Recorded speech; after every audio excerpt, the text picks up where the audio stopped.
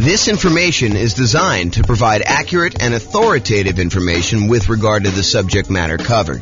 It is offered with the understanding that the presenters are not engaged in rendering legal, accounting, or other professional services. If legal advice or other expert advice is required, the services of a competent professional should be sought. Welcome to the Santa Clarita Real Estate Investing and Real Estate Financial Planning Podcast. Learn all about investing in real estate in Santa Clarita, California, with a combination of real estate financial planning and modeling with numbers specific to Santa Clarita, plus syndicated, more generalized recordings of live and pre-recorded real estate investing classes, not all of them specific to Santa Clarita. Be sure to stay tuned after the podcast for a message from our sponsors. All right, so real estate investing shocks. I'm James Orr. So how this class came about. So I had a client, real estate brokerage client. They were under contract to buy a new construction property, and they've been under contract for a long time. I'll show you the actual dates in there. Some new construction, and this was an example of that, had an exceptionally long period where you're waiting for the property to be built. So in this particular case, they went under contract, and the builder said, your property is going to be worked on and finished in whatever it was, 6 months from now or something like that. So they were too far out for them to reasonably pay a fee to lock their interest rates. Because when you lock interest rates more than a certain number of 60 days or something in advance, you're a lender, right? So 60 days in advance, then it's much more expensive to pay for that lock. And there's usually a premium on that interest rate. It's not like you get that best rate. If you lock it within 60 days, you get the best rate. If you lock it more than 60 days, there's usually a cost to it, or sometimes there's a cost to it, and usually the rate's a little bit worse. And so they were like, hey, it's 6 months out, rates are really low. Let's see if they'll go down. I mean, there's always that chance that they'll possibly go down because they've been going down for so long. But they did not lock their rate. So what happened was, they got within 60 days of closing. The builder calls on and says, hey, look, we're about 60 days out. You should probably lock your financing at that point. They call up their lender to lock the rate, and they were shocked. They called me almost in distress, hey, we may not be able to buy this property because it's way, way worse than it was. And so that's what we're going to look at. So this is historical interest rates and where they went under contract. So this is going all the way back to probably 1970 or so. You can see rates were at 7.5. They kind of went up in the early 80s to whatever this was, 18.5 or so. Kind of came down all through the 2000s, all through this. And then by the time they went under contract, they were not at all-time lows. That was probably 2021 or whatever it is according to this chart. It kind of went up from there, went down a little bit, but it had gone up the tiniest bit. And so when they went under contract, they were at this little mini peak. And so there was almost a thought of, well, maybe rates will go down, right? I'm not going to lock right now. They've been a lot lower within the last couple of years. Maybe they're going to go down. But if you look back historically, this was ridiculously low. And part of what this class is going to go over is this idea of understanding history and understanding probability of what are the chances this is going to happen to me and what could happen to me. And so if you look back over this, you can see that there's a chance that they could have been really, really ugly, right? The chance of it going back up to 17, 18%, pretty low. But, it's been in this 5 range for a long time. I mean, definitely above 5 for quite a while. So for them to think that it was going to go low, maybe, but could also have gone a lot higher. And that's what happened. So this is when they went under contract at this little point right here. This is when they were closing. And so you can see the rates had gone up quite a bit beforehand, and the rates were much, much higher. On the next slide, I'll show you what the actual numbers were and the actual dates. But you could just see visually how this happened, right? And how this was a shock to people.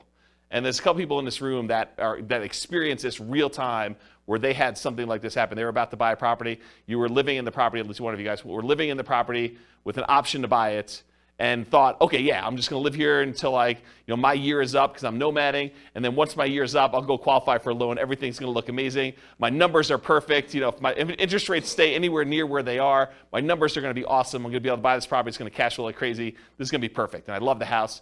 And then this happens. And interest rates go up and you're like, oh, I can't do it, right? I'm really, really close, but it just didn't happen. So that's the hard part. Okay. So here's what happened. the rate changed. It went from about 3.55% on February 3rd, 2022, which is when they went under contract, to 5.78%. So from 3.55 to 5.78% by June 16th, 2022. That was an increase of 2.23 percentage points. So it went from 3.55 and it increased by 2.23 percentage points, or a 62.8% higher interest rate. That's crazy. And that's the shock. So their payment went from, and this is just principal and interest, their payment went from $1,929 per month to about $2,500 per month, an increase of payments of 29.6%. So their payments went up almost a third. If you thought you were going to have close to a break-even cash flow nomading this property after a year or two, but now you're going to be negative $571 per month, that's shocking, right? You were going to go buy a property, you were going to be break-even. You thought, hey, look, if I'm able to get into this thing 5% down and I'm break-even on this thing in a year, that's amazing.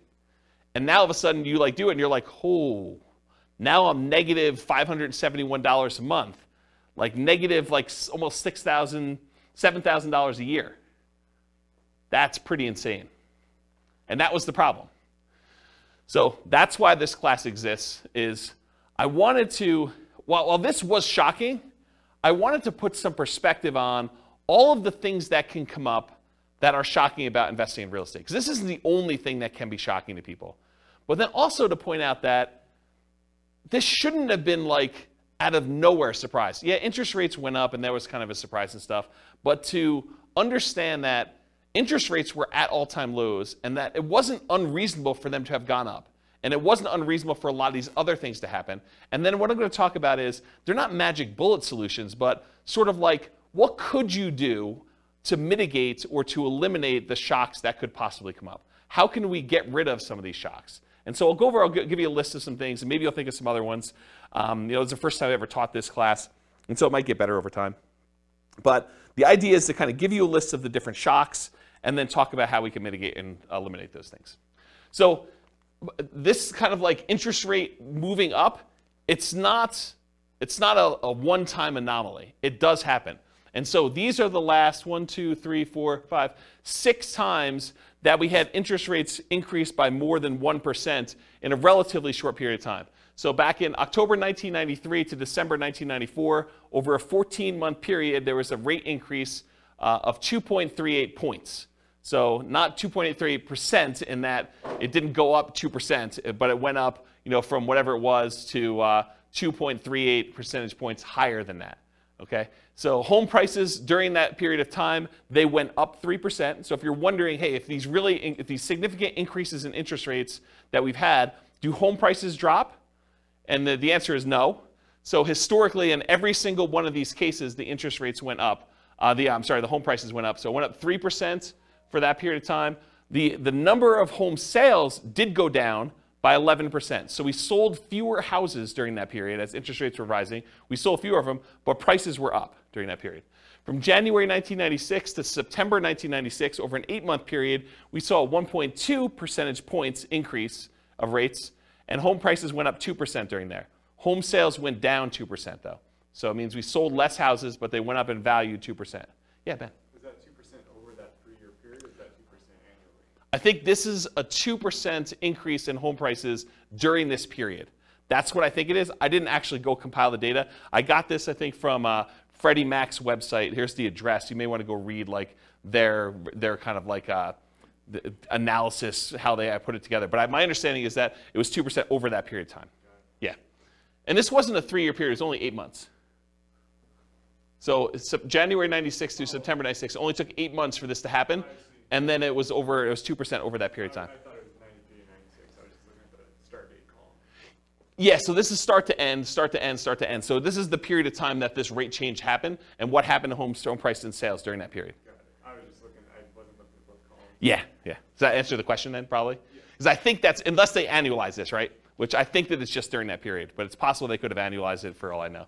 It didn't say annualized. Okay, so in October 1998 to May of 2000, that's a 19-month period, interest rates increased 1.81 percentage points, and then home prices went went up 13% over that period of time, and home sales went down 2%.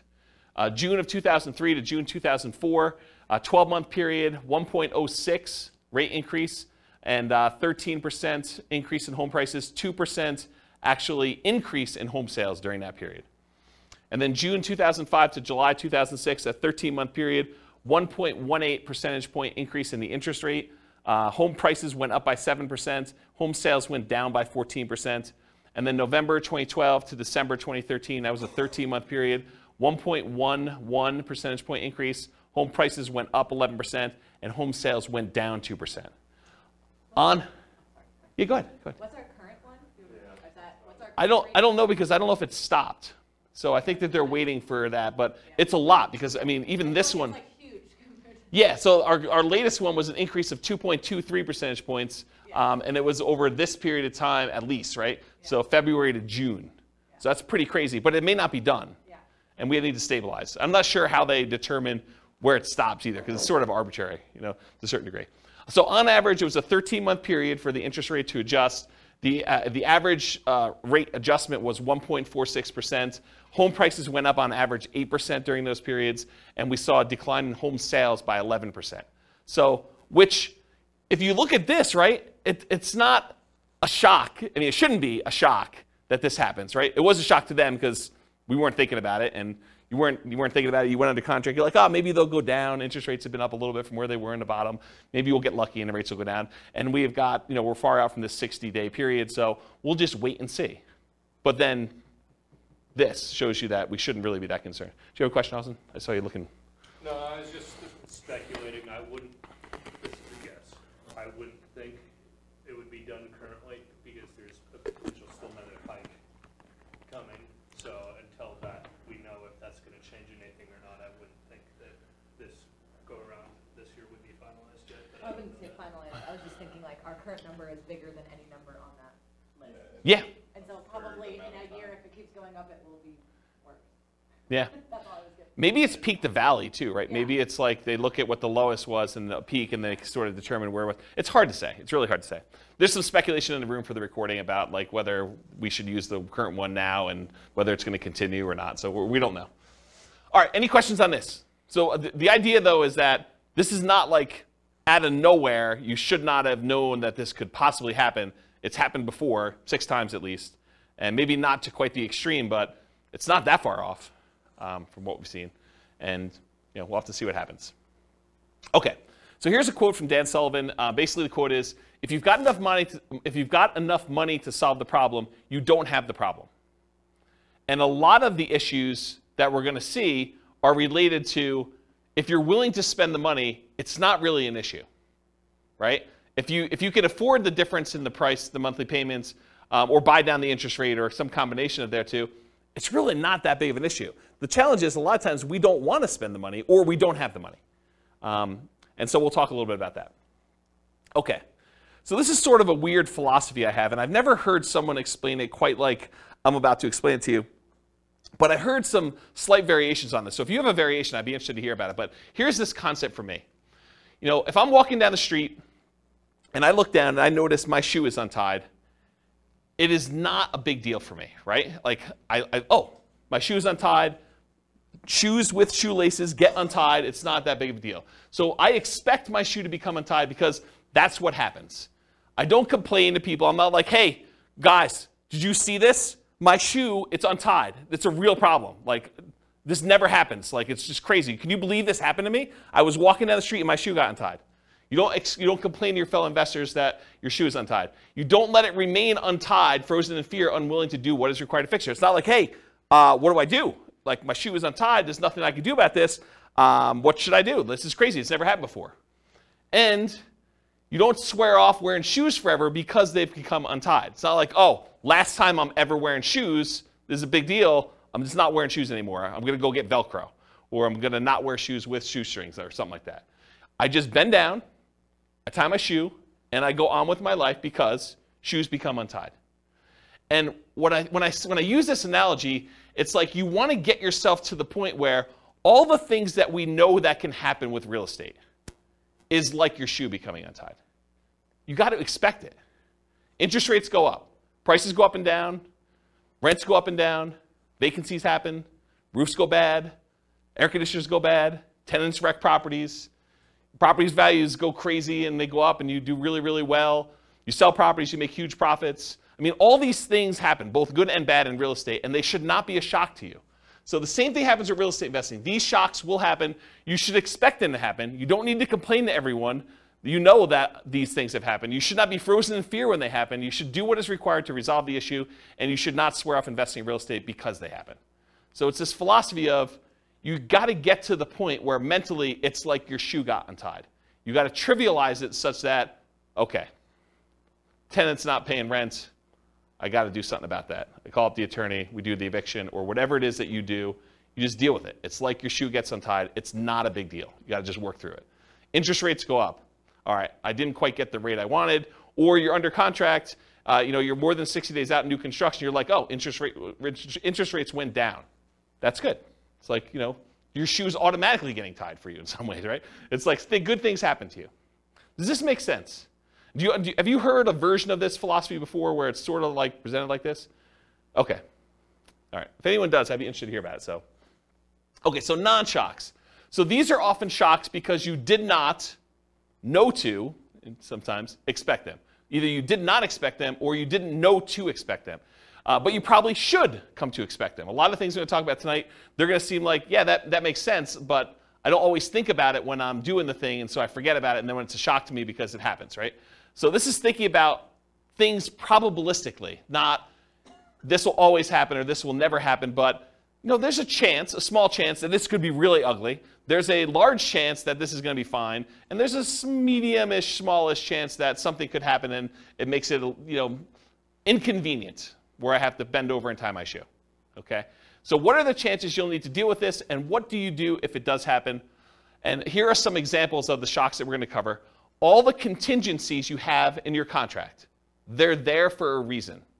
Things that you can terminate a contract on, that's why you can terminate, because sometimes you discover things while you're under contract that you were not as you expected. They're shocks to you. So we'll talk a lot about those. All the maintenance you have on properties, all the repairs you have on properties, and capital expenses that come up with properties. Guys, roofs go bad. You should budget to have to spend $5, $10, $15, $20, $50,000 on a roof, whatever it's going to cost you to replace a roof. You got to know it's coming. Got to know ACs go bad. You got to know furnaces go bad. You got to know that flooring wears out. Kitchens get outdated or wrecked or destroyed by tenants sometimes. Bathrooms get destroyed. It's part of the thing. Your shoe becomes untied. Roofs go bad, right? So you can't complain when you have a roof go bad. You just have to budget, plan, and spend the money to replace the roof. That's part of what you need to plan for. All the property ownership issues. People slip and fall. You get sued. Neighbors complain. They do irrational things. They'll come over your house without you knowing, without you expecting them. All that crazy stuff. So all the property ownership issues, all the property management issues. At some point, someone's going to claim that you treated them unfairly. Even if you do treat them fairly, they're going to feel slighted in some way. Tenants are not going to pay rent sometimes. Even if you do the best job at screening tenants, all these things are going to happen. I'm not trying to be negative about it. It's just be a realist. Realize that this stuff occurs, and you got to treat it like it's a shoelace. Like, okay, I got to deal with that. I'm just going to deal with it. Going to tie my shoe and move on. All the natural disaster and accident issues. So there's going to be hurricanes, there's going to be earthquakes, there's going to be floods, there's going to be other stuff, things that you did not expect could happen to your property are going to happen. They could be small probabilistically, but they're possible to happen. All the asset protection issues. So all the things about slip and falls and people suing you and perhaps challenging your ownership of properties, multiple properties, or you getting in car accidents and people coming after you for that. All the stuff you deal with in normal everyday life exists. So just be aware of that. So including all the different things we're discussing in tonight's class. There are reverse shocks, as I've hinted at before. Sometimes shocks go in your favor. Home prices go up while you're under contract. Interest rates drop before you can lock in financing at a reasonable rate. The $10,000 roof repair you thought you were going to have to make when you're under contract to buy a property turns out to just be a minor patch job for $500 that buys you 5 more years.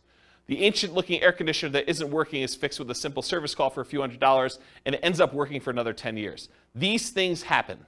Just like you buy a property when the air conditioning is working, and it turns out you need a whole new AC unit just randomly. Like it's the coils are cracked or something that you just could not tell while you were under contract. So good and bad things happen to you. Does that make sense? Okay. So here's the intent of the class. Raise your awareness of what the shocks are. Try to give you some of the simple ideas of what the possible ways are to mitigate or eliminate them, and that there are no magic bullets or magic solutions to many of these shocks. It's not like I'm going to magically solve the roof issue or the interest rate issue for you. I'll tell you some tips and how I think about it, what you can do for it, but they're not going to solve all the issues for you. So just realize that up front. Okay? Okay, so here's the class format. We're talking about shock, what it is, and then how to mitigate and completely eliminate it if possible. And then I use this abbreviation ME instead of saying mitigate, eliminate all night. So ME is going to be an abbreviation on the slides that show the mitigation, elimination sort of slides. Okay, so here's some general principles. These are sort of things that, in general, help dampen the impact of any of these shocks. Okay, so many of these are universally applicable to all types of shocks. Number one is reserves. You really should have reserves to invest in real estate. These will help mitigate the overwhelming majority of these issues. Again, if you have the money to solve the problem, you don't have the problem. If you have the money to replace the roof, it's annoying, but you got a new roof, and now your property is good for X number of years. You know, if you need to replace an AC, just replace the AC. If you can afford to buy down the rate and get it back there, you buy down the rate. Yeah, it's not ideal. You just do it, though. If you want the property and it's going to be a good investment for you long term, you just figure it out. And if you want rates when rates drop down, you can refinance again. So one thing is having reserves. Number two is worked with experienced professionals that have navigated or at least been trained to address these issues before. So be willing to pay for advice from your team, attorneys, accountants, CPAs, inspectors, property managers, real estate agents, brokers, the title folks, et cetera, et cetera, et cetera. If you're willing to have people that have gone through this before and can help you navigate and understand, well, typically here's how we deal with this, here are some solutions we usually use, or put it in perspective for you, I think that's worthwhile. Study history. So know what has happened in the past, and ideally not just the very recent past. As I showed you on that chart with interest rates coming down, they were really looking at, and I didn't ask them this, but I assume that they were really looking at that last 5 years or so where interest rates were really, really low. And they were like, hey, look, we just came off a really, really low interest rate. Maybe these rates are going down again. But if they look back over a very long period of time, they would have seen that it's not unreasonable that the rates did what they did, right? And then have a backup plan whenever possible. So what is your plan if this happens? Maybe really low probability, but what are you thinking? And maybe there's things you can do now that will make it easier for you in the future should that come up. And then evaluate what your risk exposure is and determine what level you're okay with. If rates go up by 0.5 point, am I still in? If rates go up by 2 points, am I still in? If rates go up by 5 points, am I still buying this property? And just evaluate what makes sense for you. What are you willing to deal with? What are you not willing to deal with? And then patience. I think this is part of the manage your expectations sort of philosophy. It's like, what's reasonable for you? Like, what do you expect to happen? Do you expect every property that you go to buy that you will have no things come up on inspection? Or that you'll never have a property go vacant? Or you'll always be able to get the rent you estimated when you buy a property? Or that rents always go up? You could always rent it for more than you rented it for the previous time. Managing your own expectations and knowing what it is. You don't hit home runs every at-bat. It's not like every time you do this, everything goes perfectly and you score.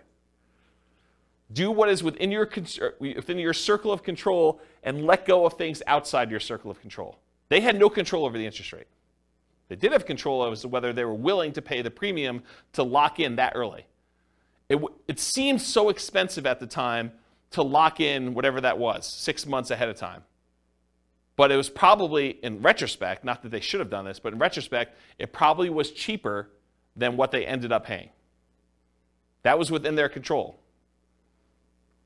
And then remember this concept of expected value. If you've not heard this before, it's a pretty interesting phenomenon. It's kind of like a math way of thinking.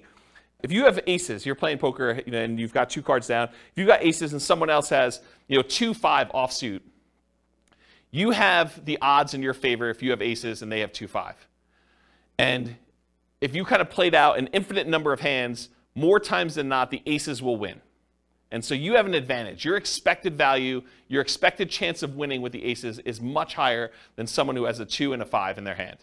However, can someone who has aces lose? Yes.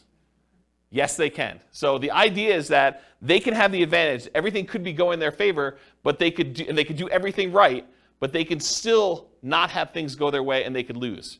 What's crazy to think about sometimes, though, is the 2-5 offsuit can also do everything wrong and still win. Right? They could go and play the hand completely wrong, but the cards that they get dealt in the middle of the table end up being 3, 4, 5. And that's what's hard to understand. So you got to think to yourself, okay, the odds look really good if I do these things for me to win. Not saying I'm guaranteed to win, but they look really, really good. And you got to be careful because sometimes, like with the 2-5 offsuit, you do the wrong thing and you get rewarded. You locked in 6 months earlier and paid the premium, and that seemed like the wrong, it may have even seemed like you were doing the right thing at the time, and maybe that ended up not being the right thing. And you could still end up that being correct if you had interest rates go up by 2.65%, over that period of time too. Okay. Any questions on patience? Cool. So I'm going to go over some different groups, the stuff before you buy a property, the stuff when you're under contract, the stuff post-closing once you own a property, some things specific to selling, and some extras. I think there's only one extra that I've gotten here. So that's the groups we're going to do. So let's go over before you buy. And some of these, once I go over one or two of them, they're similar enough, we're going to be like, okay, we already know that. All right, so you're out looking for a property to buy. You find an amazing one. You want to put in an offer, and maybe even do put in an offer, but you find out there are multiple offers.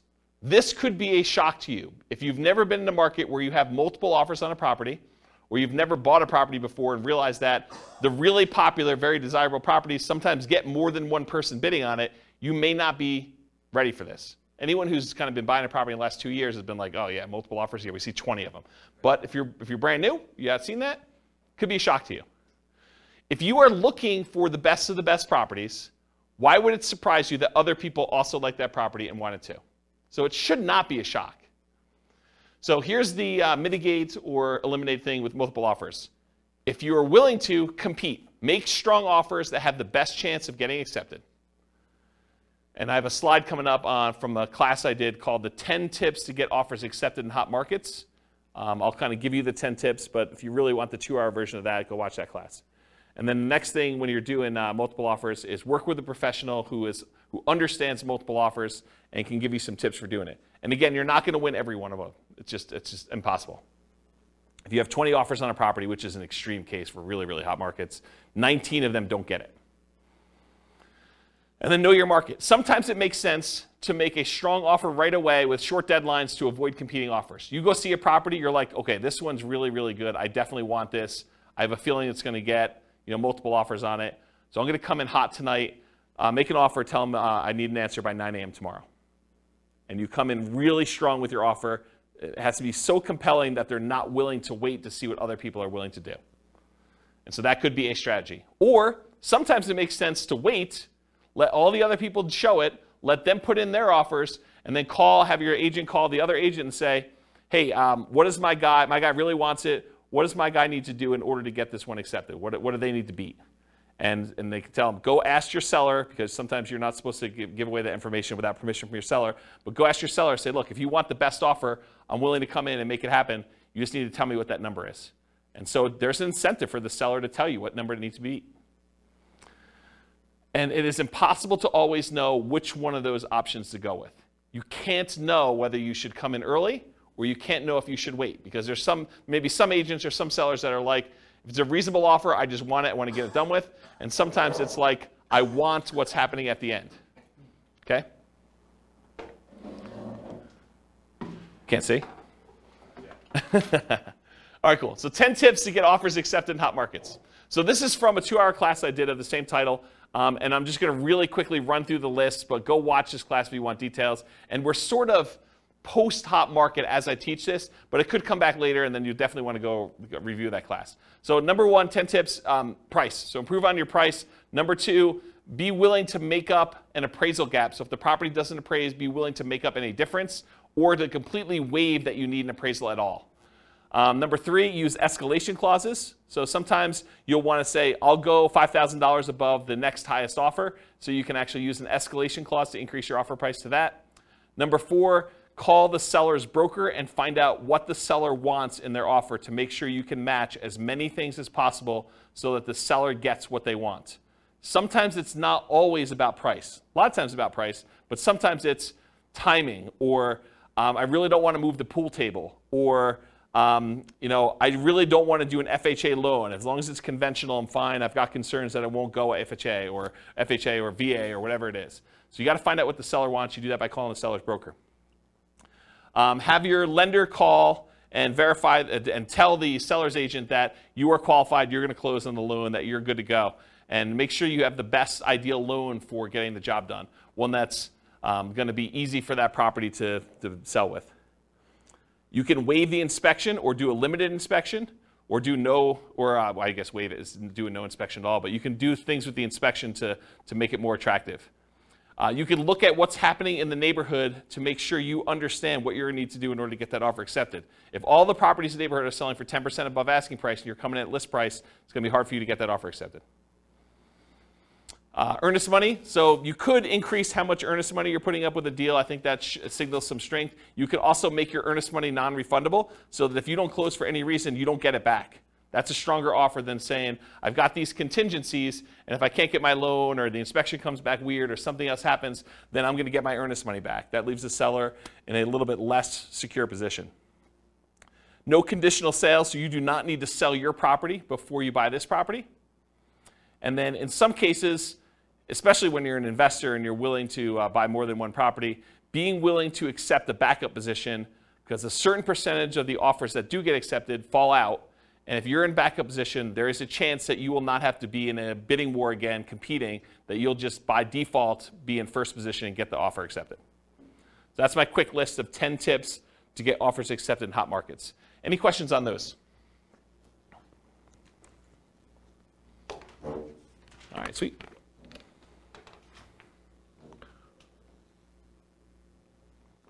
All right, cash offers. So you're making offers where you're getting loans to purchase the property, but you keep getting beat out by cash offers. For some people, this is a shock. They're like, hey, look, I'm offering $10,000, $20,000, $30,000 over asking price, or maybe you're just asking full price. Whatever it is, you're making really strong offers, but they're not accepting your offers. You're like, what do I need to do? I offered $30,000 above asking price, and you wait 30 days and you see the property close and it didn't sell for $30,000 above asking price, but you were getting a loan and the person that bought it paid cash. So you're seeing that you're being beaten out by cash offers. What do you do about that? That's a shock for some people, by the way. They're like, why is this happening? It's frustrating. So same stuff for getting offers accepted in hot markets. Do as much of that as you can. You might also evaluate whether you're willing to pay the cost to use a service that allows you to make cash offers. There are services you could pay a fee to where you can then come in and they buy it cash and then you actually refinance out of it for some form. They'll vary a little bit depending on how they're structured, but that's the basic idea. Are you willing to pay the premium to make it a cash offer? Then maybe you don't need to go $30,000 over. Maybe you just need to pay 2 points or 3 points on a cash offer deal. Okay? Any questions on this? All right, limited accessibility. So either you can't schedule a showing, something about the property, they're not letting people in until a certain day that you can't make, or they're not letting people in at all because of a certain situation going on with the property, or they have very limited time in the property when there. For example, we only are allowing 15-minute showings, one person at a time. This happened during COVID. 15-minute showings at a time. We can only have one person in the property at a time at all. And we're only doing showings between noon and 4 o'clock when someone's able to take the dog and they're not at work. And so there's a really limited time, and you only have 15 minutes in the property because there's like people booked directly behind you, and everything is packed. And you can only see the property for 15 minutes. Sometimes it's hard to make a decision on a property in 15 minutes. Sometimes but sometimes it's tough. Or you must see it with other buyers, agents, tenants, or sellers present. There are other times you're looking at a property and the seller insists that they be there. or the tenants are there because they will not allow you to be in their property without them being present, so you don't go look at their room that they're growing weed in or something like that. Or there are other buyers there. It's an open house, and that's the only time you can see the property, the only time they're showing the property. Or there are other agents there. Or, especially with multifamily properties, this happens quite a bit, you can't see all the units before making an offer. They'll tell you, you can see unit 1 and unit 7. Unit 1 is just like units 1 through 6. Unit 7 is just like units 7 through 15. But you only see 2 units. The other ones are in different condition. Some better, some worse. But you can only see 2 before you make an offer. So that can be problematic. But this can be the norm in some markets. Right? It can be, especially in different market conditions where it's a really hot market, or maybe it's based on property type, or just that particular property is kind of a weird one. But that could be pretty typical for what you're expecting. But it could be a shock for some people. So see it as it is, but not worse than it is, Tony Robbins. So how do you deal with this issue? How do you mitigate it? How do you eliminate it? Keep your ability to fully inspect the property. And by inspect the property, I mean yourself and or any professionals you hire, inspectors, termite guys, radon, like all the different guys you want to come in and do tests as part of your offer. So don't give up your rights to do this testing if you're going to do that. But if you have to be competitive, sometimes you have to be willing to say, okay, well, I'm only going to do a limited inspection, even though I didn't get to see the whole thing originally. So you want to get a multifamily property bought in a really hot market. Sometimes you're like saying, well, I'm only going to do a light inspection. I'll just do a walkthrough of the other units, but we're good. I know what's going to be there. I've done enough of these. You got to be willing to kind of accept that risk if you need to do it. And then evaluate what your reasonable exposure is and what the probability is that will happen, and bake that into your offer. Say, look, I've seen enough of these at this point. There probably are some ones that need a full kitchen remodel, probably some that need a bathroom remodel. So I'm out at most, whatever it is, $15,000, $20,000, whatever number you put in for your remodels. And so that could possibly be the case. And I can't imagine every single one of them is going to be like that. So let's say half of them are. And so you could say, there's probably a X% chance that that's the case. So I'll go ahead and bake that into my offer. I know that I'm going to possibly have to come out of this. If it's better than that, great. If it's worse than that, yeah, I got a little worse of a deal. Okay? Any questions on limited accessibility? All right, not having all the information. So you're wanting to make a decision, whether you're going to make an offer or not, but you don't have all the information you need. Maybe you're missing HOA docs to be able to tell if you can use it as a rental, or that you could park your RV, or put a little ADU, additional accessory dwelling unit back there. Maybe you're missing solid rent comps. You're just unable to get rental comps for this particular property. You really want to call your property manager. They're not open until Monday. It's Friday night. You're looking at this property. You just can't get it to make a decision. Or maybe you're missing property financials. This happens all the time with multifamily properties. You want to get financials for the property. They're like, yeah, you'll get them when you go under contract, but we're still preparing them and I don't have them. And we already have 14 people looking at the property in the next 2 days. Got to make a decision. You're missing info on the condition of parts of the property you're unable to see. Snow is on the roof, tenants in one or more of the units. It's a hoarder house. You can't see past all the boxes and garbage. There's times when you will not have the information you need in order to make a decision. So how do you deal with, how do you mitigate or eliminate this lack of information? It's rare that you'll have all the information you need up front, especially with multifamily properties. You need to move forward to get more information, like going under contract, but keeping key contingencies. So if you're like, look, I really want to see the financials, well, make your offer, subject to you getting these financials and being able to terminate the contract if you can't get them. And again, you got to weigh this. If you ask for so many contingencies, it may make your offer weak and you may not get it to begin with. So you got to balance this act of, hey, look, I'm making an offer. I'm not demanding that I have the financials, but I really want to see them. But I'm moving forward regardless of what they are. And then you make your decision based on that. And sometimes doing things like what I just suggested of moving forward, but getting the information later, comes at a cost. Paying for an inspection, paying for an appraisal, paying for professional opinion or advice on a property that you may ultimately not end up buying. That's part of the buying process. You're going to pay some of those costs, and sometimes you're not going to end up buying the property. And sometimes you buy with incomplete or sometimes inaccurate information. So sometimes you buy a property and you never get the information from the seller. You're guessing. It's incomplete history. Or sometimes they give you information and it's wrong. They tell you, yeah, the HOA allows RV parking here. And you come to find out that that was not correct. Or Airbnbs. That's another good example. All right, so try to evaluate what risk you're likely to have and what risk you might have and decide if you're willing to take that or not. In some cases, you might be risking the cost of inspections, the cost of appraisals, and or your earnest money. Most contracts are going to be written as what we call earnest money contracts, which means if you don't perform, you and the seller agree, if you don't perform buying the property, that you and the seller agree that they get to keep your earnest money as liquidated damages for you not being able to perform. So if you put up $5,000 as earnest money, and for some reason you're unable or unwilling to perform and buy that property, they keep the $5,000, and that's what their reward is for you not performing. However, there are some versions of the contract where you could check a box or you could write it differently, and it becomes specific performance, which means you and the seller agree that if you don't buy the property, they will sue you and force you to buy the property or force you to pay damages. And it's not just $5,000. Okay? So the risk is if you have a specific performance contract and you don't perform, then you could have a lot more responsibility or obligations to the seller than whatever you put up as earnest money.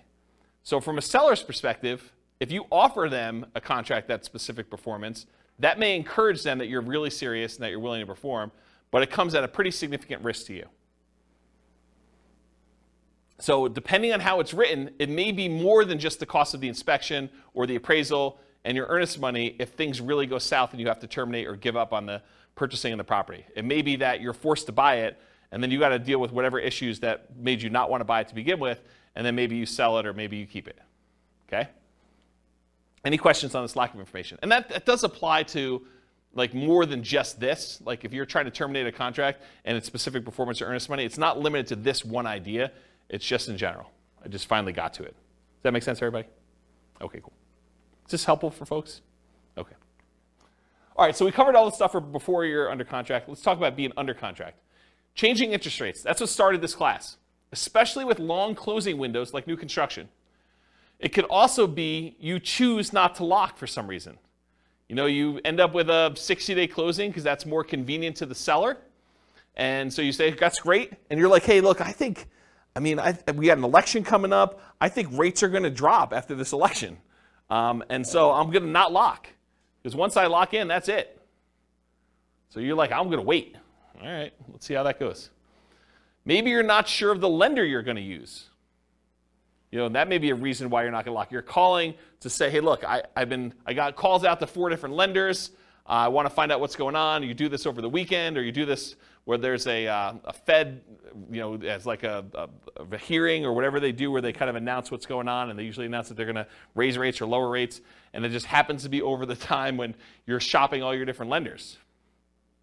Or maybe you're required to switch lenders while under contract and have to relock. You go under contract, you think you're going to use a lender, they get a little farther into your file and they realize, hey, we can't do your loan. You've got XYZ problem, and you know our underwriter's saying no, even though they should be saying yes. Or we have an overlay that prevents us from doing these types of loans. Or you need to go to a special lender to deal with this. Or I'm not qualified to do this special situation you've got going on. And they say you got to go to another lender. And now rates are different. All these things can come up. So changing interest rate, what do you do to mitigate or eliminate this? You consider locking rates as soon as possible. You consider paying the extra fee to lock farther out. They could have paid the fee and got the higher rate. And I think a lot of times, if you look back historically, a lot of times that would not have been worthwhile. They would have ended up not really gaining from that. In this case, it would have been worthwhile, but we didn't know that. It's hard to tell in advance. Some builders may offer long-term locks or incentivized financing when you go under contract. So it could be an incentive of the builder. You know, you go under contract today, you can lock in your rate with our builder lender, and it's good through when you close. That's just part of our program. Beware of variable rate loans, adjustable rate mortgages, and loans with balloons.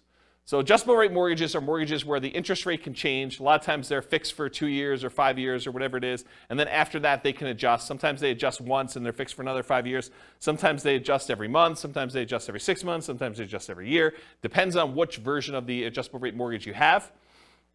And then loans with balloons.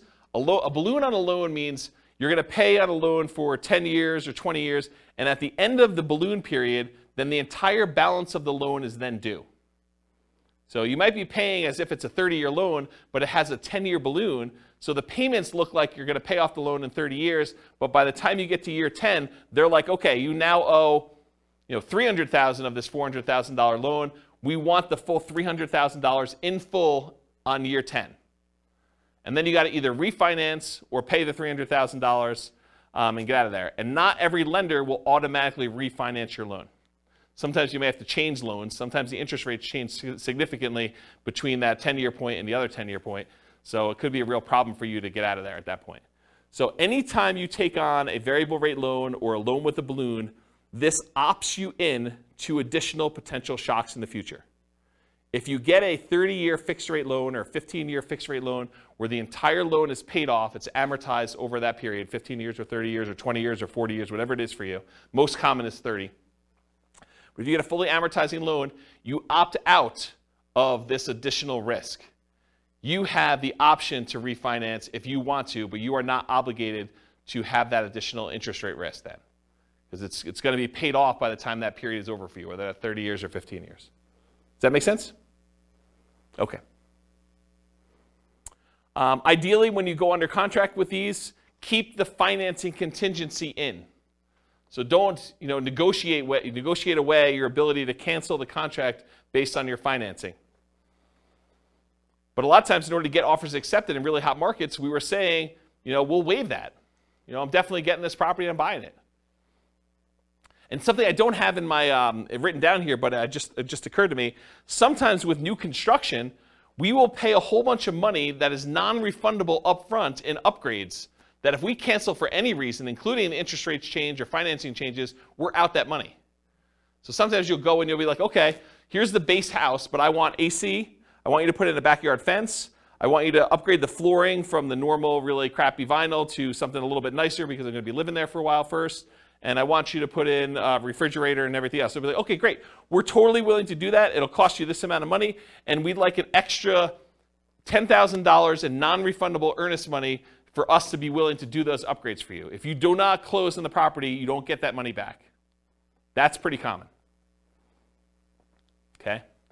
So realize if you cancel now because interest rates went up, then you're out that additional money. So it could be a lot more than just regular earnest money.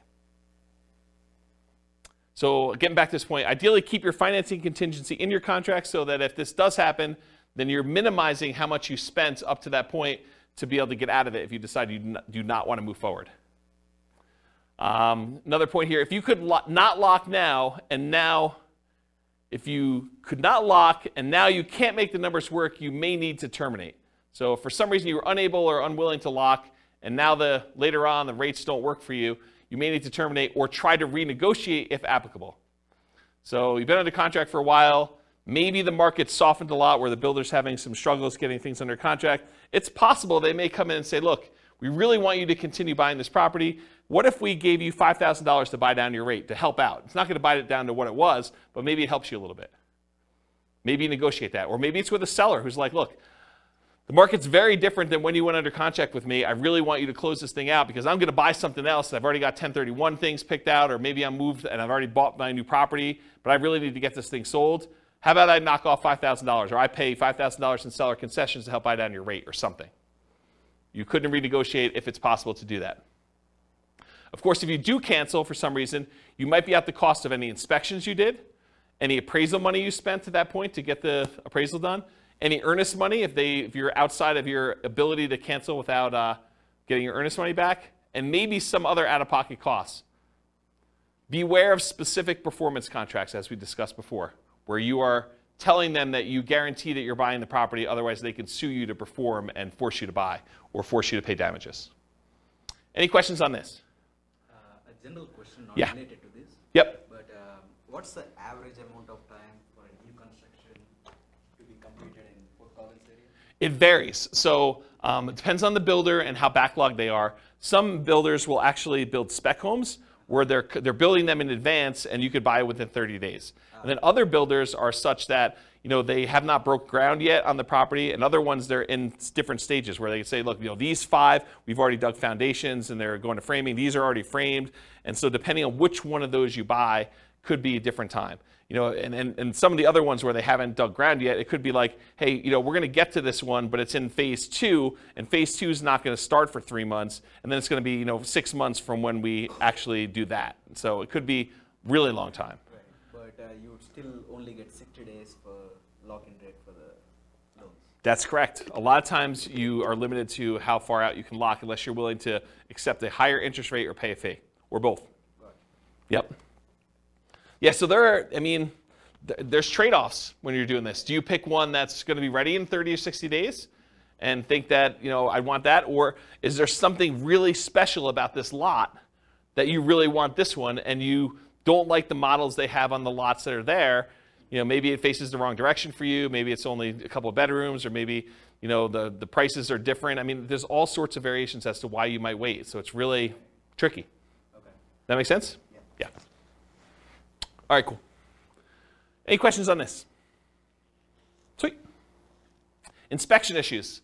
So in most cases, you'll be inspecting the property after you go under contract, often with the help of your team, home inspector, for example. Sometimes this might also include disclosures from the seller, including due diligence documents like leases or property disclosures where the seller tells you everything that they know about the property, at least in theory. Might also include things you might discover during the same period, like survey issues. So you say, look, that shed looks like it's really close to where I thought the property line might be for the neighbor. We probably should get a survey on this property. Or, this fence looks really janky as to where it is. Maybe I should check and have a survey done to see if the fence is really the property line and stuff like that. And sometimes you have a survey done and it's wrong. The shed you built or the deck you built is on someone else's property, or their deck on your neighbor's deck is actually on the property you're trying to buy, and it's potentially problematic. Or shared driveways get kind of weird in some cases. There's all sorts of weird stuff that can come up on this, and sometimes you don't find that out until you're under contract. And a lot of times you've already paid your inspection fee at that point, because you've inspected the inside of the house, and you paid the survey guy in order to come out there and do this, and you paid for your appraisal, even if the appraisal wasn't done yet, because you kind of prepaid it with the lender in order to get a jump start on it, because there was a shortage of appraisers and you wanted to make sure you got your spot in line. And so now you're out, inspection, survey, and appraisal for a property that you may be terminating on or that you got to negotiate on. So that could be a shock to you. You just got to realize that up front. Okay? There are going to be things that come up on a property on inspection. So this should not be a surprise to you. You are going to find things on the inspection. That's what the inspection is for. Okay? The inspection is to get a second set of eyes, a professional's eyes, or 2 or 3, depending on whether you're going to bring in specialists for other things like radon and asbestos and meth and mold and all things like that. You might get more than one inspector's eyes on it or as a professional. Maybe even contractors give you opinions about what things are going to cost and what things need to be done for certain issues you may see on the property. So you're going to have these things done, and you're going to find things that you did not know. You'll be like, oh, I didn't know that. I'm glad you told me that that's going to cost $20,000 to fix. Now you know. Typically, you're not going to be negotiating things you saw or discovered before you made your offer. So if you saw that there was no kitchen sink, you should not be negotiating for a kitchen sink once you make your offer. You saw it, you made your offer based on not being a kitchen sink there. Does that make sense? And that goes for a wide spectrum of things. Okay, that's it. And even with the inspection, sometimes your inspector is unable to do something. Like it snows around here, and sometimes the roof is covered with snow. Your inspector cannot inspect the roof when it's got covered with snow. So if you're buying a property and you have a really limited inspection window, unless you extend out the ability to inspect it for snow later or something like that, or sometimes it's under snow for 30 days, not as much around here, it's highly unusual. But if that's the case, that's problematic. You may be buying a property that you've never seen the roof for. Okay, so how do we mitigate or eliminate these? Reasonable expectations. If you're buying a 20-year-old property and the roof's never been replaced, you or your team should realize it's going to need a new roof soon. Just makes sense. So for you to be surprised by that or shocked by that, it's problematic. Keep your ability to terminate and negotiate in the contract. Might be out of the cost of an inspection, maybe an appraisal in some cases, maybe your earnest money depending on how you structure it. But you want to make sure that you have what you need to be able to negotiate these things if things come up. If it's not something acceptable to you, even if the seller could or would address it, then with the advice of your team, terminate. So make sure you understand like what the repercussions are. But if you're like, hey, look, even if they did move the shed, there's something weird about that. I don't want to be involved in it anymore, or whatever. You know, if they could fix something that you had an issue with, then you have to make that decision. And then negotiate legitimate shocks, not just trivial things. So realize that up front. Any questions on inspection? Cool. Can't qualify for a loan. So you're about to buy a property, you're getting a loan. Ideally, you got pre-qualified with a lender, a quality lender, before going under contract. Ideally, more qualified than them just telling you, but you telling them, hey, I make this much money, I have these debts. They say, it sounds like you can qualify for about a $500,000 house. That's not the level of qualification I'm talking about. I want them to pull your stuff. I want them to put you through the system. I want them to tell you that provided you can get me this, this, and this, then you're qualified. And you say, I can definitely get you this, this, and this, and you're very confident you can do that. That's the level I'm talking about. Maybe even more if you're able to. While under contract, you discover you no longer qualify for the loan. So something happens that prevents you from getting the property. And it could be any number of things. Credit change, something happens to you where, a medical bill you thought you paid pops up and all of a sudden it's not done. You're like, this is problematic. It's going to take me a little time to get this fixed out and work through it. Or maybe I don't have the money to pay the bill anymore or whatever. Your income changes. Maybe you get, what's the opposite of promoted? Demoted. You get demoted and you get put in a lower position job or something like that. Or you have to change jobs. Unfortunately, while you're under contract, you have lost a job or something like that. If you have a significant injury or an accident that prevents you from working, if you get divorced while you're under contract to buy a property, or you have a death of a spouse, these types of things can happen, and they could change your situation and prevent you from getting the loan.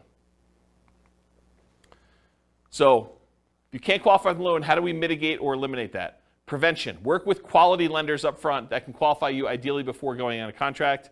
You don't want just some fly-by-night lender telling you, yeah, you probably can qualify for about this, and then you find out later you cannot. But even then, occasionally something unexpected will come up. So especially for things that may be more likely for you, for example, job loss when you know your company has been downsizing, what's the backup plan if that should happen? So know in advance, hey, if for some reason I do get downsized, I'm terminating. Or we're going to have mom and dad co-sign or whatever your backup plan is for you. Or at a minimum, what's the cost to me if this happens, and am I okay with that? What's it going to cost me in inspections and appraisals? And there are some cases, it's very rare, where a lender will eat the appraisal if for some reason you don't qualify for the loan. It's pretty uncommon, but in some cases they do. I know of one credit union around here that does. Actually, I know of another bank that does too. There's 2 banks that I could think of that do that, but I don't think of anyone else. Do you know of anyone else that does that? Yeah, it's pretty uncommon. So be super careful about that, and you could lose your earnest money. Sometimes there are deadlines for you to object to being able to get acceptable financing, and sometimes that deadline will appear days before your closing. So imagine for a minute they say, hey, look, your loan objection deadline is the 25th of the month, and we're closing on the 30th of the month. So there's a 5-day period when you cannot get your earnest money back if something happens to you. If you lose your job in that 5-day window, you don't get your earnest money. Because your last day to object to you not being able to get the loan was the 25th. But your closing is set to be the 30th. So if you get in a car accident, get injured, get divorced, something happens to you or your job, credit score changes significantly enough, all those things can impact it. I had a client once, was under contract to buy a property, and they got married while they were under contract.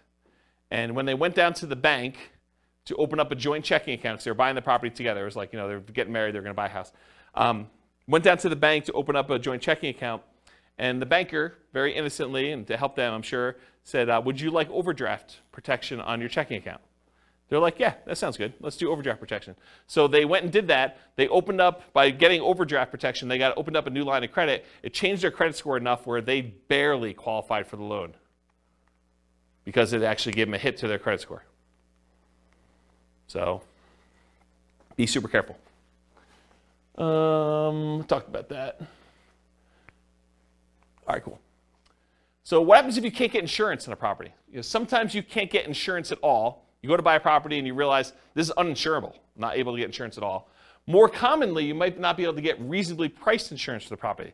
You'll call down to insurance and they'll be like, hey, so this is a weird property and it's got ABC going on with it.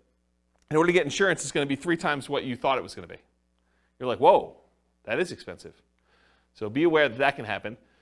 Sometimes properties are in flood zones. And you might not know they're in a flood zone. It's not like there's water on the ground in flood zones all the time, right? It's flood zones because it occasionally gets flooded. So flood insurance can be expensive. It might be more expensive than you thought it was going to be based on location, age, composition, history, something like that. So be aware. Another one on here is fire. Fire? There's a lot of places that will not insure homes because of what they're considered in terms of property. Like if you were in Netherlands or other areas, it can be really hard to insure. So they could not insure them because they're in some type of fire area where like forest fire or something like that? Yeah. Yeah, that's kind of what I was thinking about location, but yes. Yep. Yeah, so how do you mitigate or eliminate this risk of can't get insurance? You can check with your insurance agent before you make an offer. I'm not sure I would go to that extreme, but you could. I mean, that's one way to mitigate or eliminate it. Sometimes you still run into the unexpected, though. They give you a quote, think it's something, then when they finally formally submit it, something weird comes up. Most lenders require insurance if you're getting a loan, so are you willing or able to buy the property for cash if you can't get insurance on the property? And is it that good of a deal? You could also try alternate insurance providers, other insurance agents, especially ones that do more unusual policies. So I had a property once that I personally bought, and I don't remember the details. This was probably 20 years ago at this point. But there was some really weird thing where I was unable to get insurance on it, and I had to go to like one of these really obscure insurance agents to get the policy on it. And it was a little bit more expensive. It wasn't that bad. It was probably like 50% more than what I was expecting it to be. It wasn't a deal killer, but it was unexpected. It was unusual. So realize you might need to go to some weird insurance company to do that. Won't appraise. You're under contract to buy a property at a certain price. You hire and you pay for an appraisal. Usually you've already had your inspection and pay for that as well at this point. You might also have committed to other expenses, like paying for a moving truck and or storage units because you're getting ready to move. Maybe you close with the buyer who is purchasing your property that you were living in, and now you're living in a hotel with friends waiting for this house to close, and you get to the end and it doesn't appraise. So the property is not appraised for what you're under contract to buy it for. What do? You could negotiate with the seller to try to come to terms with an acceptable price for both of you. And it depends on the status of the market and whether they had 19 other offers behind you as to whether or not they're willing to negotiate that. Might mean you're paying more than appraised value. So they may say, look, it was $20,000 under the purchase price is $20,000 above what it appraised for. How about we split the difference? Well, you're paying $10,000 more than it appraised for. And how does that work out mathematically, down payment-wise? You got to come up with the 5% or 10% or 20% or 25% of whatever the appraised value is, plus the difference. So if you agree that you're going to pay $10,000 above appraised value with the seller, you got to come up with 25%, if you're buying it as investment property as an example, of the appraised value plus the 10K more. Are you willing to do that? Are you able to do that? And if you can still terminate based on appraisal, you might be able to get your earnest money back. If you're like, hey, look, I don't want to buy this property because it appraised for $30,000 less than what we're under contract for, so I think I want to cancel. And so you paid for inspection, probably paid for the appraisal, but probably can get your earnest money back if your deadline is still there and you're able to do that in a contingency. Yeah? Can you also get another appraisal? In some cases, you may be able to get another appraisal. Sometimes that can really vary, right? Appraisal. It can. You could also contest the appraisal. Yeah, sometimes you could say, hey, look, you use really bad comps. These are not comparable sales. Yep, those are also good mitigate, eliminate options. Some, is FHA? I think FHA sticks with the property. I think if you have an FHA appraisal on a property, I'm pretty sure that sticks with the property for like 6 months or a year or something like that. Talk to your lender to get details. But certain appraisals will stick with the property, even if you go and try to hire another lender to do it.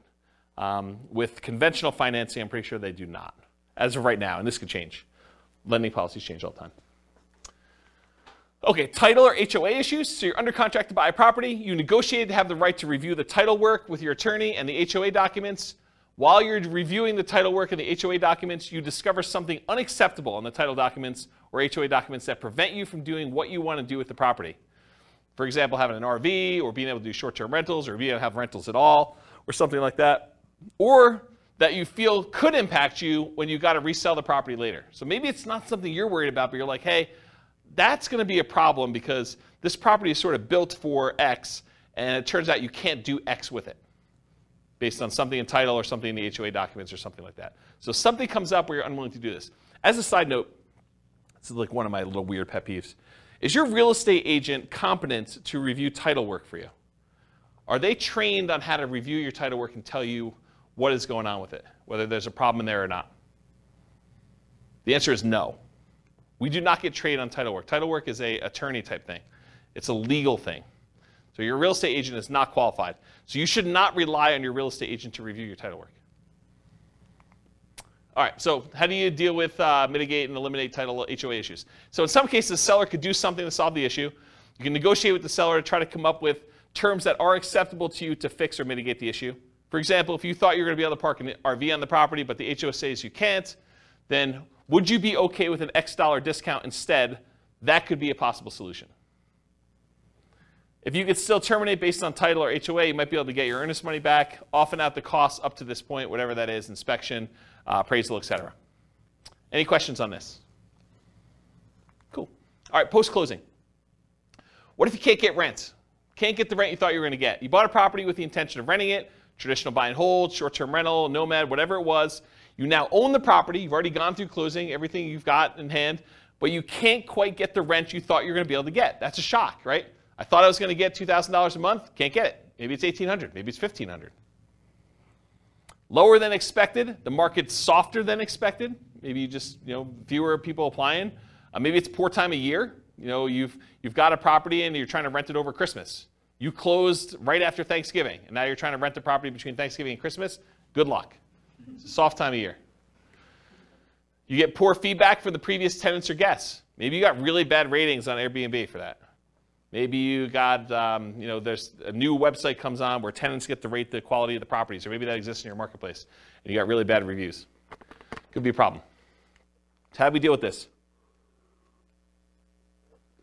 We evaluate all the different ways to improve cash flow on rental properties from another class I taught, How to Improve Cash Flow Workshop, How to Improve Cash Flow Workshop, the class. So for the sake of time, I will talk about a couple of these, but I'm not going to run through them all in detail. There's a 2-hour class on this literal thing, and there's a checklist for it. But things like subdividing your property into multiple units to get more rent than you thought you were going to get, renting upstairs and downstairs separately as an example, renting by the bedroom or bed, rent parts separately like garage, community pool, RV parking, RV and backyard, add services like high-speed internet. That's not interest, it should be internet. Offer the property to a tenant buyer on lease option, lease purchase, or agreement for deed to increase income, reduce maintenance, charging pet rent, charging fence rent or carpet rent. They want new carpet, you charge them extra rent in order to pay for that, or extra rent for something else the tenant desires that you install. Let's see here. Maybe change the term of the rental agreement, daily, weekly, monthly, or basically go from a long-term, year-long lease with monthly rentals to short-term rental in order to increase rent. Maybe charge weekly or bi-weekly instead of monthly. Include done-for-you services like lawn care, snow care, removal, house cleaning for an extra fee. Can I convert it to a duplex, triplex, or fourplex or more? Can I rent out the property furnished to get more rents? Can I start marketing earlier and start a higher, more aggressive price to test prices? So all these different things. There's a couple slides on this. So go watch that 2-hour class. I'll put a link to it in the show notes. But there's a lot of stuff you could do in order to increase rents on that. All right, next one, undisclosed issues. You find out about undisclosed issues after closing. So you buy the property, you close, you're all excited, you walk with your keys, you go pull your car into the driveway when you get there, and the neighbor comes over and is like, hey, I am so glad you bought that meth house. We were really concerned it was going to be another drug dealer coming in. I'm so glad you guys bought that. And you're like, what are you talking about? This was a meth house? Oh my gosh, I didn't know that it was a meth house. That's a real problem. So you find out about something undisclosed after your closing. The seller may or may not have actually known. Maybe the seller didn't know it was a meth house. Maybe they were an absentee landlord and they were just oblivious and You know, they thought the calls from the police were just solicitations for raising money for the police fund, when they were really calling to say, hey, you know, you got people serving meth or dealing meth out of your property. The inspector may have missed the issue. So it's possible, you know, the inspector did their best, but they couldn't see it or didn't know to look or just overlooked it or was just hiding or something like that. Or maybe you may have assumed it was a small issue when it turned out to be a more expensive issue. So, you know, you thought this was going to be a $500 fix because you've had that issue in the past before and it didn't cost that much. But now they're like, oh, no, this is not a $500 fix. This is a $5,000 fix or $10,000 fix. We got to go in the walls and rip stuff out. And you're like, whoa, can't you just do this? They're like, nope, it's beyond that. Can't do that. So some common ones might be repairs or unable to use it the way you intended. Those are like the big groups. All right. So definitely how do you deal with these? How do you mitigate or eliminate these? You definitely get inspections done to help reduce the chances of this happening. Not saying it won't happen, but it definitely reduces chances.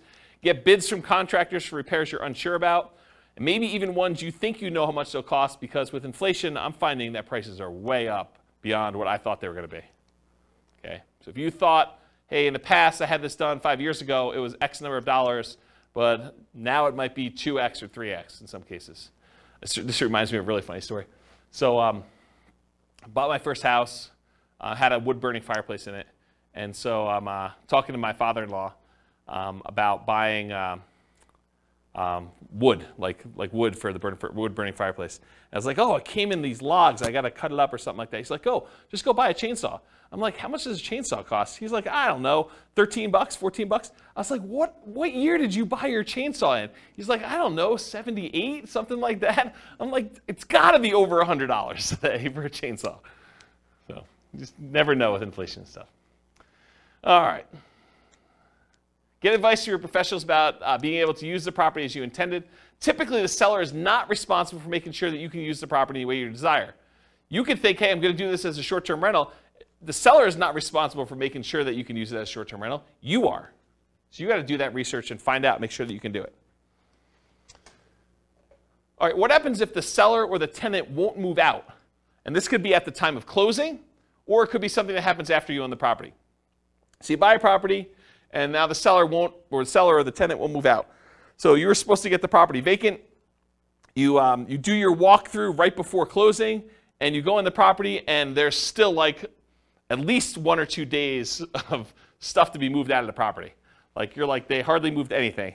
Like, we're going to closing in an hour. Are you going to be out of here in an hour? And they're like, oh, I don't know. I might need a little extra time to do that. That's okay, right? How do you deal with that? You walk through the property before closing to make sure they're out, ideally. Evaluate if you're willing to close with them still in there. If they're not out, might be hard to negotiate and still close with the same loan on the same day. It's tricky, right? If you have a loan, all the paperwork's done on the loan, and all the money's listed out, can you just have the seller give you $2,000 to close on the property? Not without the lender knowing and approving that. It's possibly loan fraud. It's an inducement to buy the property from the seller that the lender does not know about. So you need to get permission from your lender to be able to do that. Good luck trying to do that in an hour and getting those documents approved again. So you got to figure that out. It's kind of tricky. Make sure you understand eviction laws and how they might apply to your situation beforehand. So go talk to an attorney if you think this is anywhere possible, a remote chance or something like that, or your property manager or both. And then get professional help from the attorney for evictions to make sure it's done promptly and correctly. You don't want to go like Wild West this and kind of try to make it happen. You really want to understand what you're doing. Any questions on these? Kind of shocking, right? Be able to do that? Oh. Apparently I must have missed one of the slides. So underinsured or not insured for some things. So not all things can be easily covered by insurance. But many investors, especially newer investors, may shop solely by insurance premium and not compare coverage to understand what's covered and what's not to some extent. So the thing is, you go and you call 3 different insurance agents and they say, okay, you know, your policy is going to be $1,400, your policy is going to be $1,200, your policy is going to be $1,100, the 3 ones you call. You're like, oh, well, I'll go with the $1,100. That sounds like the best one. Maybe not. Maybe the $1,100 one didn't cover sewer backups into your basement. Or only covers personal injuries on your property to $500. And now someone gets in an accident on your property, they slip and fall, and their medical bills are $5,000, and now you're coming out of pocket $4,500. Well, that $300 that you saved doesn't look so good now, does it? And that's the difference between some of this stuff. So you have to have insurance, but you opted to choose a less expensive insurance policy. It's limited coverage for an actual claim, or it's not covered at all. You gotta make sure you understand what you're buying and what you're covered for. And apparently I didn't do any things in there, so I think I covered it though. All right, what about price or rent drops? You buy a property, you typically don't see price drops or rent drops on properties you're under contract with, since the market tends not to move that quickly in a way that you can easily measure. Right? You're under contract for 30 days typically. You're not going to see a price drop or a rent drop in that particular amount of time. While you own the property, the price drops or the rents drop. So change your strategy to one that has longer term perspective. Convert a fix and flip to a long-term rental as an example. So if you bought a fix and flip and you're buying a property, and for some reason you're unable to sell it for the profit margin you wanted, maybe you decide to convert it to a long-term rental, hold it for a year or two until you have the profit margin you want, and you fix it that way. Okay? Change the use to improve the value. So you were using it one way, long-term rental, now you change it to short-term rental. Use long-term leases, still likely to have issues when the lease is up. So if you use a year-long lease and rents drop, you've got a rent fixed in for a year, but at the end of that year, if rents had gone down, they may drop and you may need to adjust it down at that point. But it'll keep you propped up for a year. And then go watch that class on how to improve cash flow. They'll talk about other strategies for dealing with rent drops in there. Any questions on this one? Cool.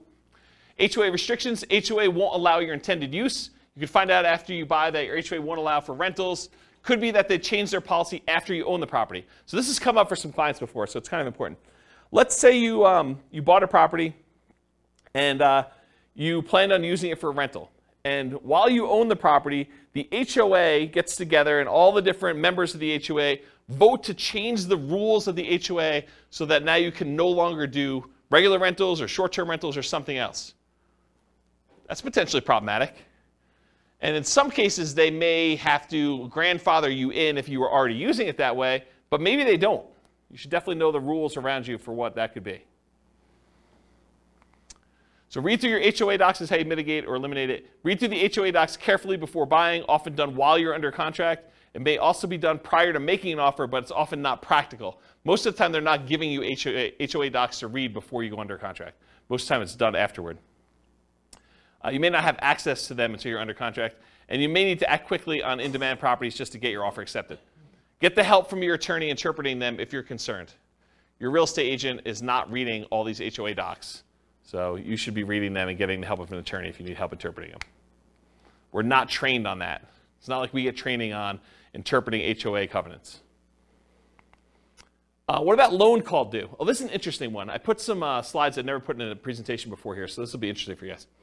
Loan call due. So you decide you want to buy a property, like buying it subject to, or maybe even on a lease option, as you'll see here in a second, or you move it into a LLC after you buy it for asset protection reasons.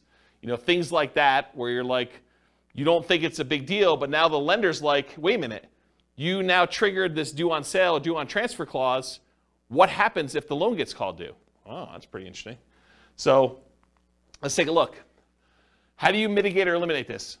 You understand and get advice on the Garn-St. Germain Depository Institution Acts of 1982, which discusses loans being called due. Talk to an attorney about it before doing these types of creative deals and asset protection strategies. And I want to be 100% clear. I'm specifically talking about buying properties creatively, where the seller leaves their loan in place and you take ownership of the property. Buying the property subject to the existing financing, or where the seller has the loan existing in place and you agree with the seller to wrap the financing where they get part of the payment and then part of the underlying loan is paid.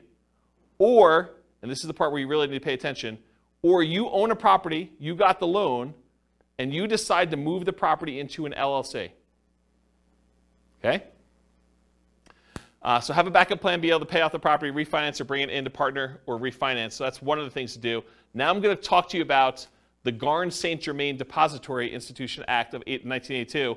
There's a link on here with this on here, but since you guys are not going to go read it, I'm going to explain it to you, okay?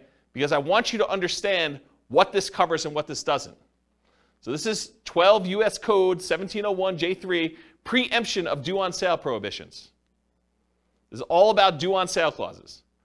Definitions. For the purposes of Section 1, the term due on sale clause means a contract provision which authorizes the lender at its option, they can do it or not do it, to declare due and payable sums secured by the lender's security instrument if all or any part of the property or any interest therein securing the real property loan is sold or transferred without the lender's prior written consent. So if you actually sell or transfer in the property without the lender's written consent, this is what this applies to. The term lender means a person or government agency making a real property loan, or any assignee or transferee in whole or in part of such a person or agency.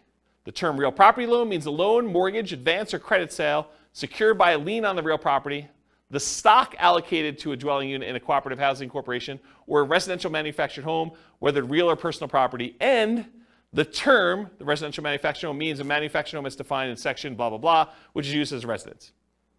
The term state means a whole bunch of other stuff. I'm going to ignore that line. All right, so let's get into this.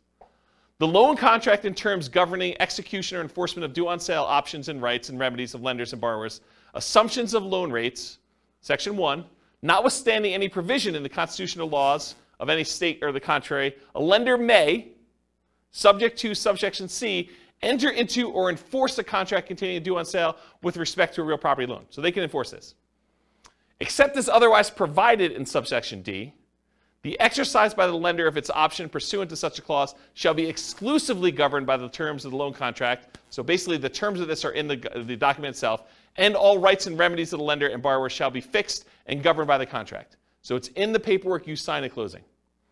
In the exercise of its option under a due on sale clause, a lender is encouraged to permit an assumption of real property loan at the existing contract rate or at a rate which is at or below the average between the contract and market rates, and nothing in this section shall be interpreted to prohibit such assumption. So basically what they're saying is, hey, if you're taking a property over subject to, the lender is encouraged, according to the law, to permit you to assume the loan at a rate that is at or lower than what it is. Okay? They don't have to, though, but they're encouraged to. All right. There's a bunch of stuff in here. I'm going to see where I want to start reading. I'm going to skip some stuff. So it talks about the dates that these come into play, basically any stuff before 1982, which is no longer really relevant. So I'm going to skip that part. It says respective properties originated in national banks or credit unions. That's what it applies to. Does not apply to, it does apply when they have successors or transferees. So here's something interesting. So does not apply pursuant to subsection. A lender may require any successor or transferee of the borrower to meet customary credit standards applied to loans. So they may require you to have a credit report and apply to the loan. And the lender may declare the loan due and payable pursuant to the terms of the contract upon the transfer to any successor or transferee of the borrower who fails to meet such customary credit standards. So if you don't qualify for the loan to assume it, the lender could say, then all of it's due. That's their solution. A lender may not exercise its option pursuant to a due on sale clause in the case of transfer of real property, which is subject to this subsection where the transfer occurred prior to that date. I probably didn't need to read that one. Okay, that's good. Here we go, though. This is where it gets really crazy. Okay, here's where the exceptions are. Exemption of specified transfers or dispositions. Have you guys ever heard this concept? Like, if you're going to go buy a property subject to, or you're going to move something to an LLC, as long as you kind of do it into a trust, everything's good to go, right? We're going to see about that. All right, so the lender may not exercise its option pursuant to the due on sale clause upon 1, the creation of a lien or other encumbrance subordinate to the lender's security instrument, which does not relate to a transfer of rights of the other occupancy of the property. So if you get another loan on the property, you get a second mortgage, does not trigger due on sale. 2, the creation of a purchase money security instrument for household appliances. You get a loan to buy household appliances, does not trigger due on sale. A transfer by device, descent, or operation of law on the death of a joint tenant or tenant by its entirety. Someone dies, they transfer ownership of the property, that's exempt. the granting of a leasehold interest of 3 years or less. If you rent the property for 3 years or less, that does not trigger the due on sale clause. However, I'm going to continue reading.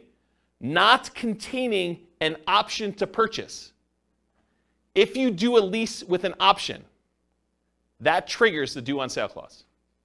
Says it right here. If you do a lease option, it triggers the due on sale clause. A transfer to a relative resulting from the death of a borrower. So you die, you want to give it to your kids? That's cool. Doesn't trigger the due on sale. Transfer where the spouse or children of the borrower become an owner of the property. That does not trigger the due on sale clause. A transfer resulting from a decree of a dissolution of marriage, legal separation agreement, or from an incidental property settlement agreement by which the spouse of the borrower becomes an owner of the property. You get divorced, one owner owns it, or something related to that, doesn't trigger it.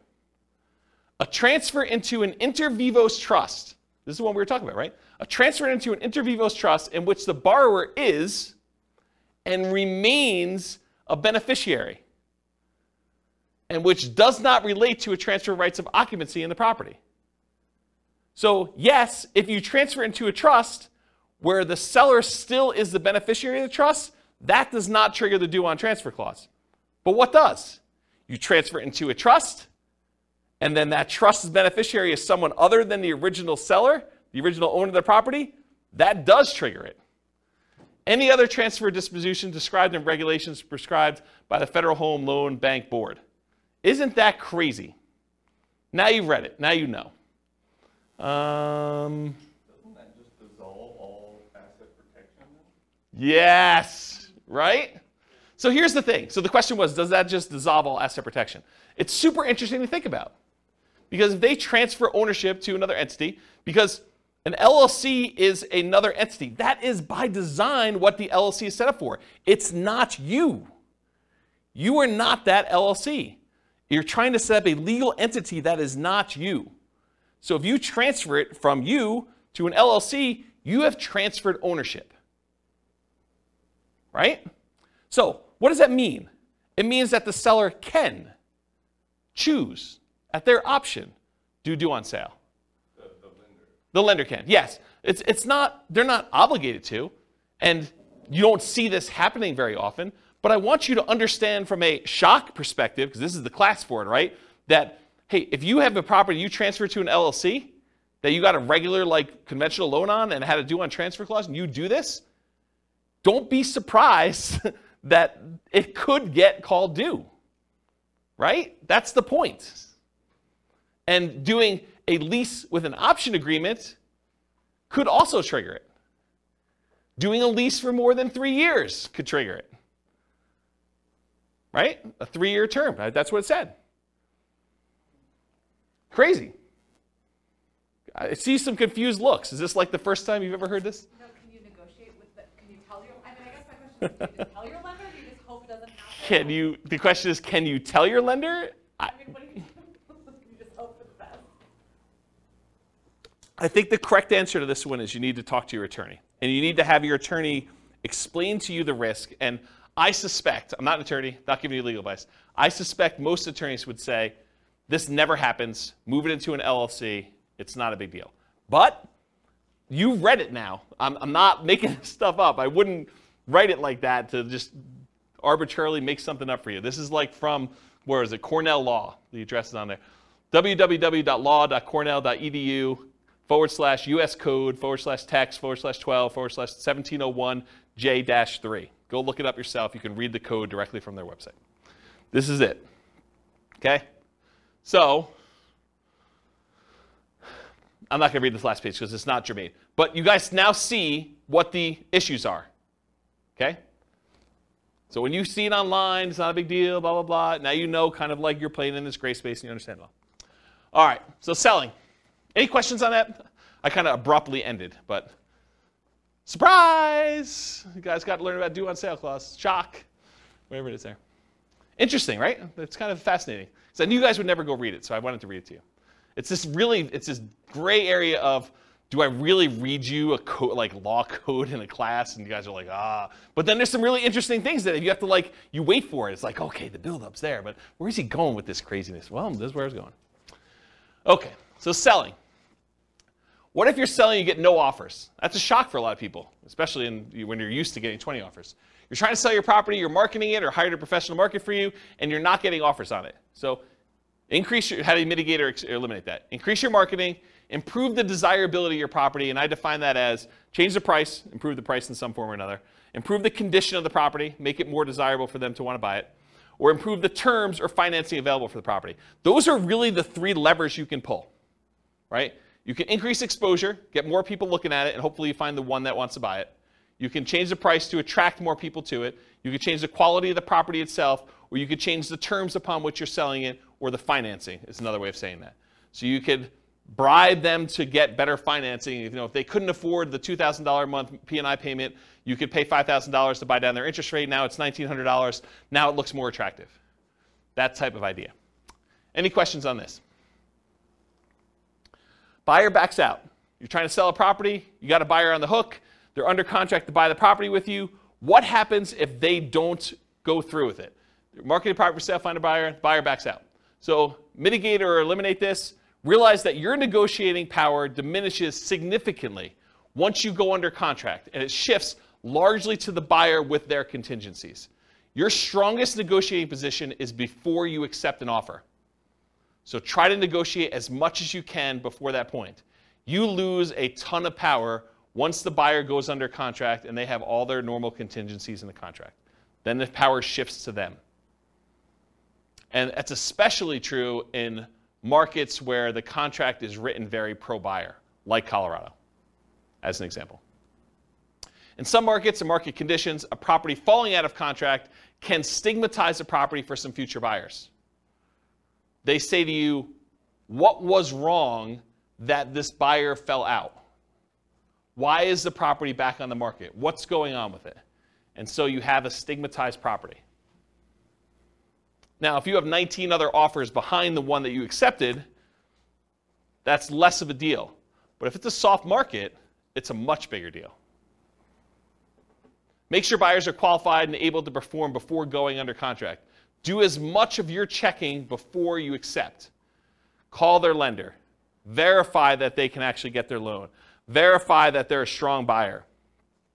Try to feel out see if you can read between the lines in the paperwork as if they're going to be a pain in the butt and ask for a ton of things on inspection or be really nitpicky about stuff, or like if a buyer comes in, and this is going to sound horrible, but if a buyer comes in and in the additional provisions they list out 14 other things they want you to do as part of you accepting their offer, that's a sign that you're going to have some interesting challenges with that buyer, right? You just know that's not normal. You're not usually seeing that. Seller to sweep the garden of the extra leaves before I take possession.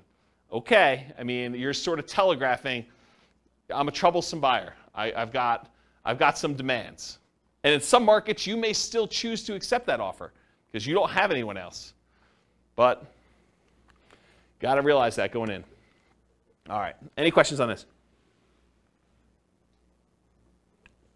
All right, conditional transaction chains. So the buyer's offer is contingent on them selling their home. Usually, but not always, the buyer's property is already under contract. So in some cases, a buyer goes out, they find your property, the one that they love, and they're like, I didn't know that I was going to find the property that I love the first time out. We were going to list our property for sale in the spring, but we really love your property. Will you go under contract with us now so that I could buy your property, and we will have our property on the market in a week? That happens.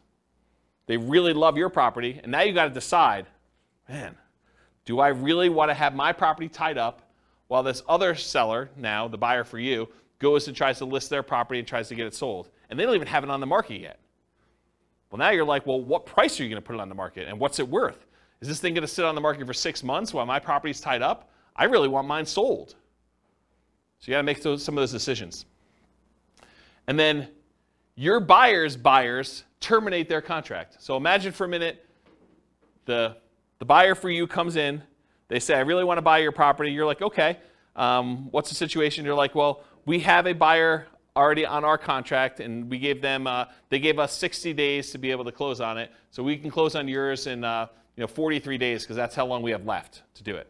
So you're like, okay, I accept that. But now their buyer, for some reason on inspection or they can't get the loan or whatever, they terminate. But they were going to use the down payment from the sale of theirs to buy yours. That's potentially problematic. So evaluate the strength and likelihood that your buyer's buyer will close on the property. You got to really look back at this and say, how sure are they going to close? Are they past inspection? How qualified are they? Can I talk to their lender? But you want to do all this before you accept their offer, because then you lose negotiating power. Understand this extra risk. This should not be a shock. If you accept an offer like this, you really should make sure.